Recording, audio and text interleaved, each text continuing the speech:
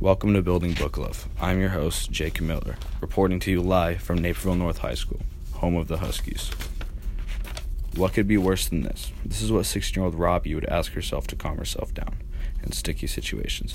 But what could be worse than stuck alone on a raft in the middle of the ocean, wet, cold, and in shark-infested waters?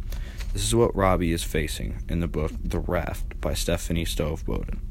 After her cargo plane crashes onto her own island in Hawaii, Robbie is stranded after both of the others on the plane died.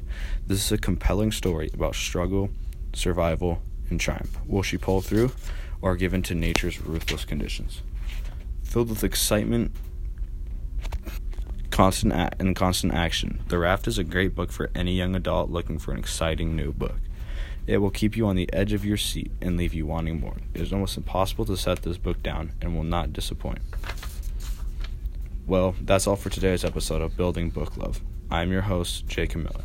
Join us again on the next week for new exciting young adult books. And don't forget to subscribe to the podcast on SoundCloud and iTunes so you never miss an episode.